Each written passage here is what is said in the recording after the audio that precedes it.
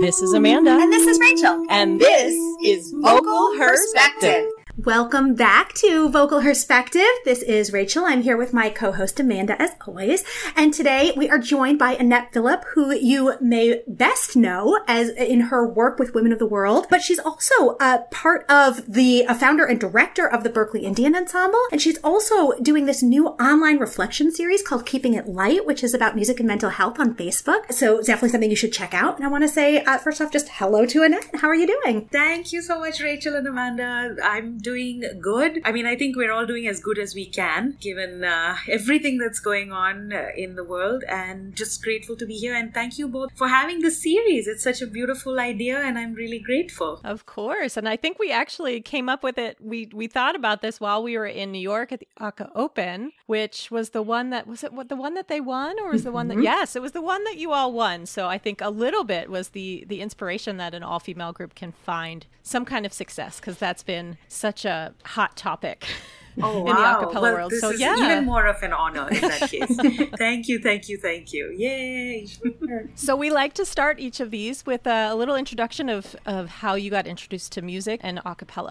Well, the short story is no one in my family is a full-time musician. However, my parents, while I was growing up both in India and in Singapore, where I spent about 8 years of my childhood, they, I think, noticed very early on that I was obsessed with music in some way or the other. I would walk around the house pretending to play piano, and so, not knowing anything about Western music or much about Western music pedagogy, I should say. They, started me in piano lessons, and since I was in Singapore, I also started playing a little bit of the trumpet and recorder, and that was a great introduction into the world of music, but from a pedagogical perspective. However, there's one incident that is really, it stands out to me in terms of how a cappella happened, which is when I was really young, and I'm going to date myself now, my parents got me a teeny dictaphone.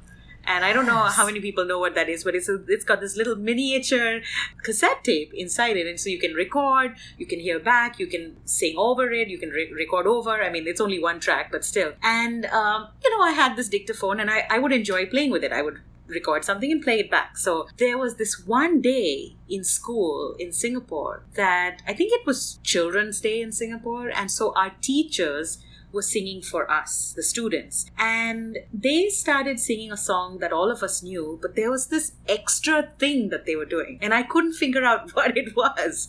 And it was wrong, but it was cool. In my head, it was wrong. It wasn't the melody. It was some other random thing that they were singing on top of it. So I was like, I don't know why they were making all those mistakes, but it was kind of fun to listen to. I came home and I thought, okay, I know this song. Let me try to recreate. And so I played, I sang the main melody that I knew on my dictaphone, and then I played it back, and then I tried to recreate this other random thing that I heard.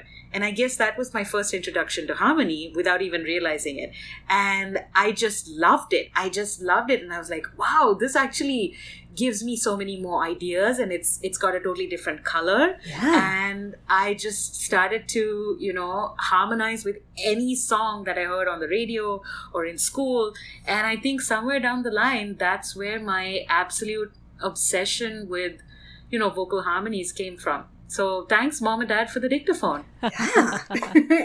So from there, can you take us a little bit along your musical journey? What was next for you after you sort of found that love? Well, as mentioned, my parents were really, I think, paying attention. And I'm so grateful that even though they didn't know much about music pedagogy, they noticed that I had this love, and they started me on piano lessons. And, that opened up a whole new thing. I started doing a lot of things by ear and writing and, trying to do my own arrangements without even knowing what those words were, like I was just making versions up of stuff. Eventually we moved back to India when I was about 11 years old. And that's when, my whole musical career kind of took a different route, so to speak. I was the only pianist at the time in the school. And so I would get roped in in my school to just play at every single event. And that was great because I learned how to be super professional, and I also learned how to pick things up really quickly. And we had a very, very robust choir, both doing Indian music and global music. And I think from that, going to competitions and other inter-school events, really understanding how I could up my own level each semester or each year in terms of, vocal agility or interpretation or even improvisation. And eventually getting to a point through my school and college years, realizing that the musicians in my city in Delhi growing up were meeting each other in mostly competitive, events. And something about that didn't sit well with. And I felt that, music shouldn't be a hostile activity. It should be a collaborative activity. And so I brainstormed with a few of my college mates, and we did a social experiment in 2003 where we called pretty much every musician that we had worked with in some way who we felt had a passion for this craft, as well as a certain level that we felt we would be able to match in terms of musical wavelength. And we tried singing Joyful Joyful from the Sister Act 2 version. Yes. Whoopi Goldberg and Lauryn Hill. And oh my God, I remember after about an hour of learning, we were learning by ear because we didn't have sheet music. And in India, a lot of people don't read music. So that just was such an important pivotal moment. And it led to the creation of a group called Artists Unlimited. We continued to do, from that day, we continued to meet every day, 60 of us. Wow. And we were doing a song a day till the end of, I think by the end of 2 weeks, we had like 15 songs. And then we thought, okay, let's name this. Let's rent a hall and let's make a logo and let's just go do it. So that was the birth of Artists Unlimited. And for me, that was a really, really important moment to be an entrepreneur and an impresario, a cultural, impresario, and someone who was learning as I was going, because I was also doing the tax and the copyright and the band management and the auditioning and the marketing. And of course, there was, help from a few people, but I was young and foolish and was also kind of wanting to control how everything was done. So yeah, that was an amazing time. And I think we challenged a lot of norms in society. And, the primary goal was let's do really high quality music without it being made in a competitive atmosphere. And let's expose ourselves and our audience to all sorts of music that they probably wouldn't be privy to otherwise. And let's also challenge the notion that music is not a feasible, viable career choice. It can be. It totally can be. And I really wanted to challenge that notion. And I'm really grateful to feel that full circle has come around for the people in Artists Unlimited, because a lot of bands formed. People got married from within that group. And, a lot of people from those early batches of Artists Unlimited are now full-time musicians. So it's great. And it led to burnout, which led me to seek external inspiration. And that's where Berklee came in. It was a wish to study and explore more. The idea was to go for one semester, ended up staying there for a whole bunch more, and then getting offered a faculty position. And it was just beautiful. And along that way, I met Ayumi and Women of the World, and then the rest is history. Wow. That's amazing. I just love hearing about all of your backgrounds. I think Women of the World is something that we desperately need, and even more so watching what's happening in the world right now and in the United States. I think we need more groups like yours that not just promote diversity in race and country, but culture. I think we desperately need that. Get some kind of outside perspective. Mm-hmm. Well, yeah, I think the primary thing that keeps us excited in Women of the World is that we end up learning about so many cultures because the songs all have stories. Yeah. And every time you learn a song from a different country, you have to engage with a person from that country if you truly want to learn deeply what the historical and sociological and political and even economic historical perspective shaped that story, and the lyrics, and also the way they sing and why they sing that way. Was it the geography? Was it oppression? Was it the war? That made you develop this new style of singing or dancing or whatever it is. And because we have to learn from other people, we end up having moments to check our biases and check our preconceived notions about whatever, it may be that comes up. And that's very exciting. Plus, it's just hella fun. It is really, and you're fun to watch. And I feel like every time I watch your show, I learn something. And I feel like you're also, you have your 4 cultures plus the cultures that you've picked up here in the United States. But also when you sing from cultures that aren't your own, it never feels like cultural appropriation, because you can tell that you all deeply understand what you're singing about, even if it's in a language you don't know, from a culture you aren't totally familiar with. It's obvious. And I wish more groups would do that research, would understand before they just pick up a song and sing it without really understanding where it came from. Right. And I think we have to be unafraid to try things and be unafraid to be called out if we make mistakes. I think a lot of things, even with Black Lives Matter right now, I think a lot of people are afraid about being the right kind of ally.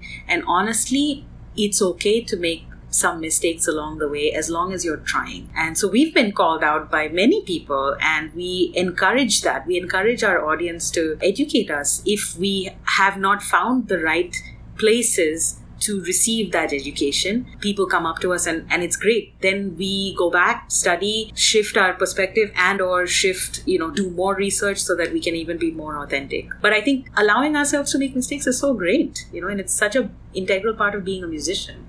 Absolutely. And I think you learn better from that. If you go through and you're just like, okay, well, I'm right all the time, you don't really grow. But when you make a mistake, you learn from it. Or at least you can. Yes. Well, and I wanted to bring up that education aspect because I feel that's one of the things that Women of the World does really well. And I know that, and very often it is you personally, I feel like, that I've seen speaking to the educational elements of the songs that you guys sing. I just think you guys do such a really beautiful job of bringing us along on that educational journey that you guys have been on to get to the point where you are in understanding the song and its sort of greater meaning.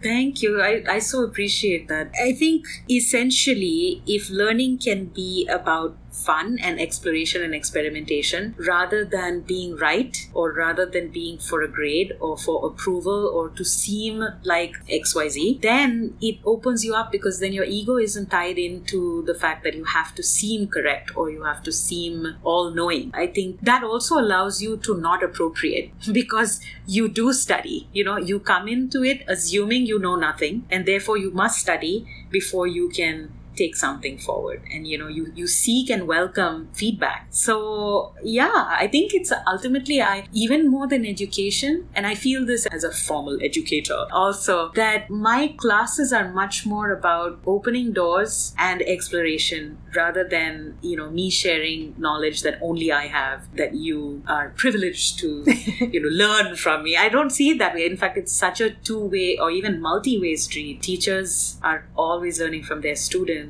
And so I think explore instead of even educate would be my take on it, or the endeavor, the intent. Yeah. In that vein, I would really love to talk a little bit about your initiative with mental health and music, because I feel like, first off, like it combines one of the things that is so important to us as part of the show, which is music, but also just in this time of such great anxiety and uncertainty that there's so much unknown and there's a lot of struggle with mental health. Can you talk a little bit more about that? Maybe educate me, like from a selfish perspective? I would love to learn more about that. Yeah, thank you for asking about that. So this actually, it came about, I would say the physical manifestation of it, or the official manifestation of it, came out during lockdown. However, my sort of love and I think our global need to talk about mental health has been present for a long time. And also from my own experiences of trauma, of injury, of, discrimination that I've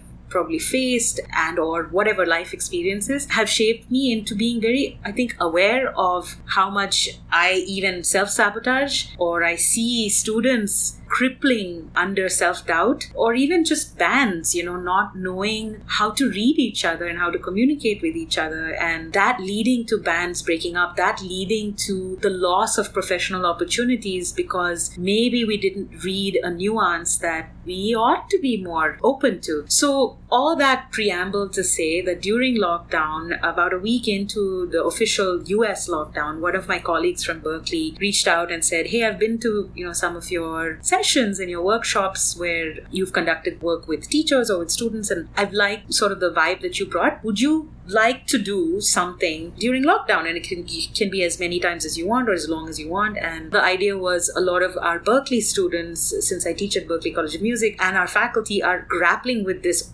overnight shift into a remote paradigm. So could you do something? And that's sort of where the initial idea came from. It really grew from that. And I just did my 61st session today. So I was initially doing it 7 times a week. Then my partner, Stephen, begged and said, please don't do this 7 days a week at 8:45 in the morning, because I do a lot of research about each session before I share it, even though it's a 10 to 15 minute live broadcast that I do on Facebook and Insta and now on YouTube. It takes a lot of time because I also then respond to comments and stuff. So the idea is, it's called Keeping It Light, and it's a time for reflection and centering, and it can be interpreted in any way that suits you that day. So for some of us, we just need to not take ourselves too seriously, or for some others, it could be keeping it light, like really keeping the light, whatever that light is for you, whatever it is, whether it's baking or whether it's, making Moroccan food like Amanda and your family are doing, or it's, meditating, or it's whatever, calling your friends.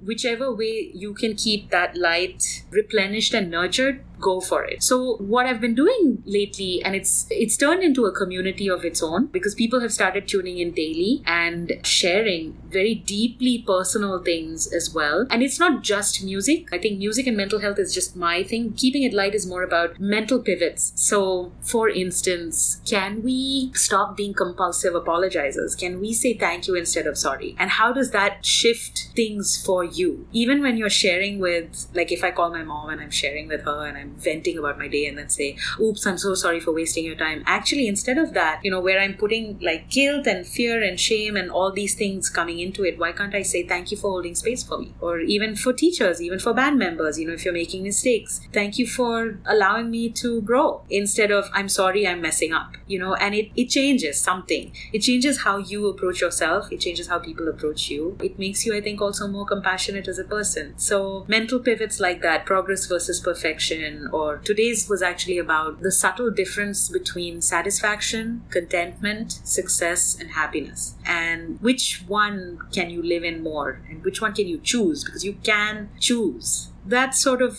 the long, short answer. No, that's so powerful. I really, I'm living a lot in this space of a lot of anxiety and uncertainty. And even just that comment that you made about apologizing, I do that all the time. And it is, I don't know that I'm really apologizing for existing or for being myself, but that's definitely something I feel like I'm going to take in and I'm going to think about a lot. Yeah, because words are powerful, right? And I think what we say over and over to ourselves, it actually does shift our DNA. I mean, there's studies about this. There's actual scientific study about the power of words, the power of thought, and how thought is actually shaping your DNA as you progress. So there's science to it. It's not just... Who knew music and science work together? I know. Who knew? What a concept.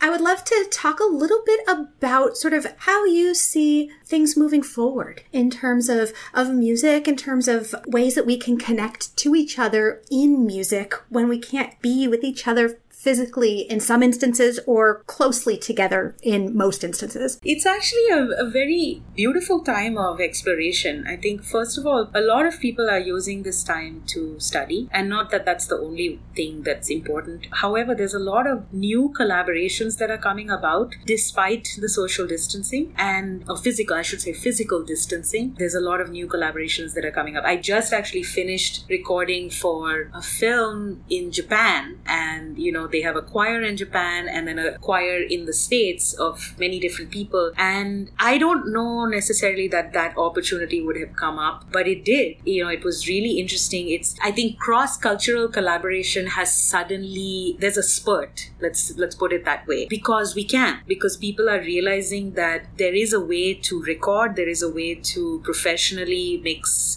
and, write things and also communicate in different ways. I think it's a beautiful beautiful, challenging time for music educators. And I'm saying this especially from a, institution like Berklee. We are completely revamping what a remote paradigm musical pedagogy has to look and feel like, and how we can actually go much further than a Zoom call where we discuss, or where every project is, I'm sending you a Pro Tools session and then you record your part. But much deeper than that, like how can we think about performance spaces differently? How can we create musical experiences both for our participants and for our audience that really engage you, where you don't just feel like you're sitting on Zoom and watching someone, but you put in the effort to design an experience audio visually using maybe animation, using graphics, using Zoom choreography. I mean, it's doable, using special effects, and picking music that can be crafted in a very specific way, considering we can't be in the same room. It's such an amazing time to innovate. I'm actually seeing this time as very exciting and very pivotal. I think we're going to be changing higher education. I think we're going to change how music is consumed. And a lot of people say, no one's going to listen to an hour of people on Zoom. Well, we frequently listen or watch 2-hour movies. So how can we change concerts into something that's as engaging? It will mean a lot more back end. It will mean us learning new skills. I don't know what the future is, and I think that's the coolest part about it. I think that it's going to just evolve. What do both of you think is coming up for the future, especially for choral or a cappella? For me, I mean, I'm a teaching artist too, so usually we're in elementary schools, and that will probably be the last place we get to go back to. So we've had to rethink how we do an assembly without being there. And one of the biggest pluses to our group as compared to other acts on the roster is how engaging we are with the kids, how they get to physically experience our show. So having to think about how we do that without being in person has been a really challenging but awesome thought process. And then for me, I have several groups that I've been singing with for years, and most of the groups have said, maybe we'll put together a little thing here or there. But for me, it's been doing things that I wouldn't have otherwise done. Like you said, the cross-cultural, I joined up with the stay-at-home choir that's organized by the new baritone of the Swingles, and I'm singing with 1,000 people. I can't wait for this track to come out, because it's just cool to think about singing with these people from all over the world that I probably wouldn't have had time to do had I been out doing our normal, especially in the spring. Springtime for a cappella is so busy, so to have that time to kind of reflect and also think about what's most important, I think going back into it whenever we're allowed to go back into it, even dip our toes back in, I have a much different perspective of what's actually important, which I think is a bonus coming out of this. Yes, we lost a lot of money. Yes, we missed out on being on stages. We had to cancel international trips, and I know that you all had to too. So there was a lot of disappointment, but I think the longer this goes on, the more I'm like, no, I've learned some things philosophically, but also musically. And I think at the end of it, I'm hoping that I'll be a stronger musician. I'm hoping that my groups will be stronger and have a healthier perspective on what we do and why we do it. Totally. And also, coming back into once performance space is open, I don't know if you both saw, but just yesterday, I think in Spain, in Barcelona, they did a concert in one of the opera houses and they filled it up with plants. That was so awesome. Every seat has a plant on it. So they played at the concert for plants. And it's just giving so many people joy. I mean, it's just seeing that visual is giving people joy. We get to, I don't like to say we're forced to, we get to rethink this. We get to reshape this. And we can actually look at so many of the things that might even have been discriminatory and or giving some people an unfair advantage or perpetuating certain practices that may have been less than healthy. We get to rethink that and reshape it. And Amanda, I totally agree with you, because what's important has come through. I think a lot of people are slowing down, and it's a beautiful thing. Or even if not slowing down, rethinking how they spend their energy. Most of us have realized we don't need to go to an office to do our work. That itself Yes. Praise Jesus, because oh my Lord. Rachel and I usually work from home. You know, aside from the music stage work, I'm doing most of my work from home. And I think a lot of people just thought, oh yeah, you stay at home in your pajamas and it's so easy and there's this and there's that. And I think not only are companies figuring out that people can still be productive but from home, but I also think that everyone, when they do go back to the office, will have a little bit more respect for the people that are working from home and what the challenges are there and how it feels. It can be so isolating. And that hurts. And, you know, not to mention the stress of being home. And I know usually when I work from home, I don't have a child running around, but in the summertime I do. And I think there's going to be a lot more respect for that moving on. That's beautiful. That's a great point. Yeah. Yeah. It's nice that we get to learn about each other. And yeah, the Opera House with the Plants was awesome. And last week I watched Sweet Honey in the Rock brought together a huge concert. And we actually, instead of asking people to listen to Acaville, we were like, no, let's everybody watch over there because they can clearly tell the story way better than I can. And, you know, they sang to an empty Lincoln Theater and they brought in guests over video. And what concert would you come to where you had big names like Aloe Blacc just kind of popping into a Sweet Honey in the Rock concert? I mean, it was cool. I would have loved to be there in person. I love being in a room with them, but it was special. And, you know, they raised money for a good cause and they got to have special guests that they otherwise would have never had. And I think to that end, one of the things that I'm excited for is to explore the opportunity of providing access for artists to have couch concerts or other sorts of when small groups are allowed to get back together again and give them an opportunity to share their music on a larger platform. In addition to the people who know them, to give them a platform for other people who love a cappella but maybe don't know that this group is out there doing that. And that's one of my personal missions with Acaville is to help support that idea. And I think that's one of the ways that we can support the community during this time. That's such a noble idea. I love that idea, Rachel. And one other thing with this innovation thing, right? It makes you think differently. And so even with Women of the World, we started a series called Knock Knock. And the idea was, you know, these intimate moments, but you actually, you know, knock into someone's house. And then we had thematic based online concerts, and the one that's coming up in July, at the end of July, will be related to Black Lives Matter, and we're trying to see if we can get 2 people from the Black community from the United States, but from different parts of the United States, and then maybe 2 people from the continent of Africa to play and sing and also do spoken word and tell some stories. And I mean, stories are everything. Stories make actual change happen because you relate. They make everything accessible. You know, Amanda talking to us about Moroccan food, I mean, already that made me, you know, feel more connected to you in just that little moment, because I just watched this thing about Morocco on Netflix. And so, you know, I've been feeling that, and you're like, boom, you said Moroccan food, you said couscous. And I'm like, yes, okay, you know, we are going to have a deeper conversation about that at some time, because I would never have known that, right, you know, you're into that. The little stories and the little experiences are coming out much more now because maybe we're listening a little bit more. Maybe there's too much to listen to, but at least some beautiful things are also passing through. Yeah. And, you know, I think because there's a lot of questions as to, you know, why now? Why is everybody all of a sudden anti-racist and very vocal about it, especially white people? And, you know, I think we've all slowed down. There's not much to talk about besides the virus. And now people have time to listen. They're not running. They're not busy with their regular lives. I mean, people are still busy, but not in the way that we used to be. And it's giving us time to focus. I feel like in some ways there's more like headspace for it, right? Like, because you're not so focused on everything else that's going on in your own personal life and so inwardly turned, you have an opportunity to look outward and see what's going on out there and care about it. Yeah, totally. And I think the whole corona pandemic or the COVID-19, you know, pandemic made the entire world rethink its priorities, right? The entire world, literally overnight. It wasn't war that brought us to our knees. It was a virus, you know, it was health. And it's not only that maybe we have somewhat more mental space. I think we're just a little more vulnerable right now. And when you're vulnerable already, other people's vulnerabilities and sufferings also get amplified. I think you feel that more. It's not only that we have time.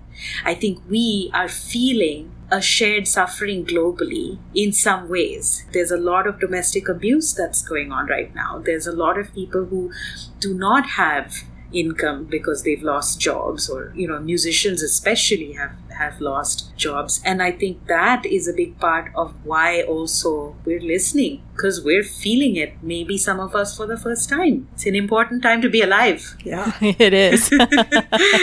Annette, I think that Rachel and I are like, let's keep talking. I can see it in her face, but that was a perfect way to wrap up this, and we'll have to have you back to talk more, hopefully, once we're all back out and living more of our normal, quote unquote, lives. But you've given us a lot of perspective to think about, and we really appreciate you coming on the show today. Really appreciate both of you, Amanda and Rachel. Thank you for this. It's a beautiful, noble service, I think, and it's so lovely that this platform exists, and may we continue to raise up any voices of anyone who's marginalized until it becomes a new normal and we don't have to do it anymore, until we can just be people. But until then, let us keep on keeping on. So thank you for providing a space for women specifically. I so appreciate it and admire and respect the work you do. It means a lot to be here. Thank you. Thank you so much. We'll see you next Tuesday. See you next Tuesday.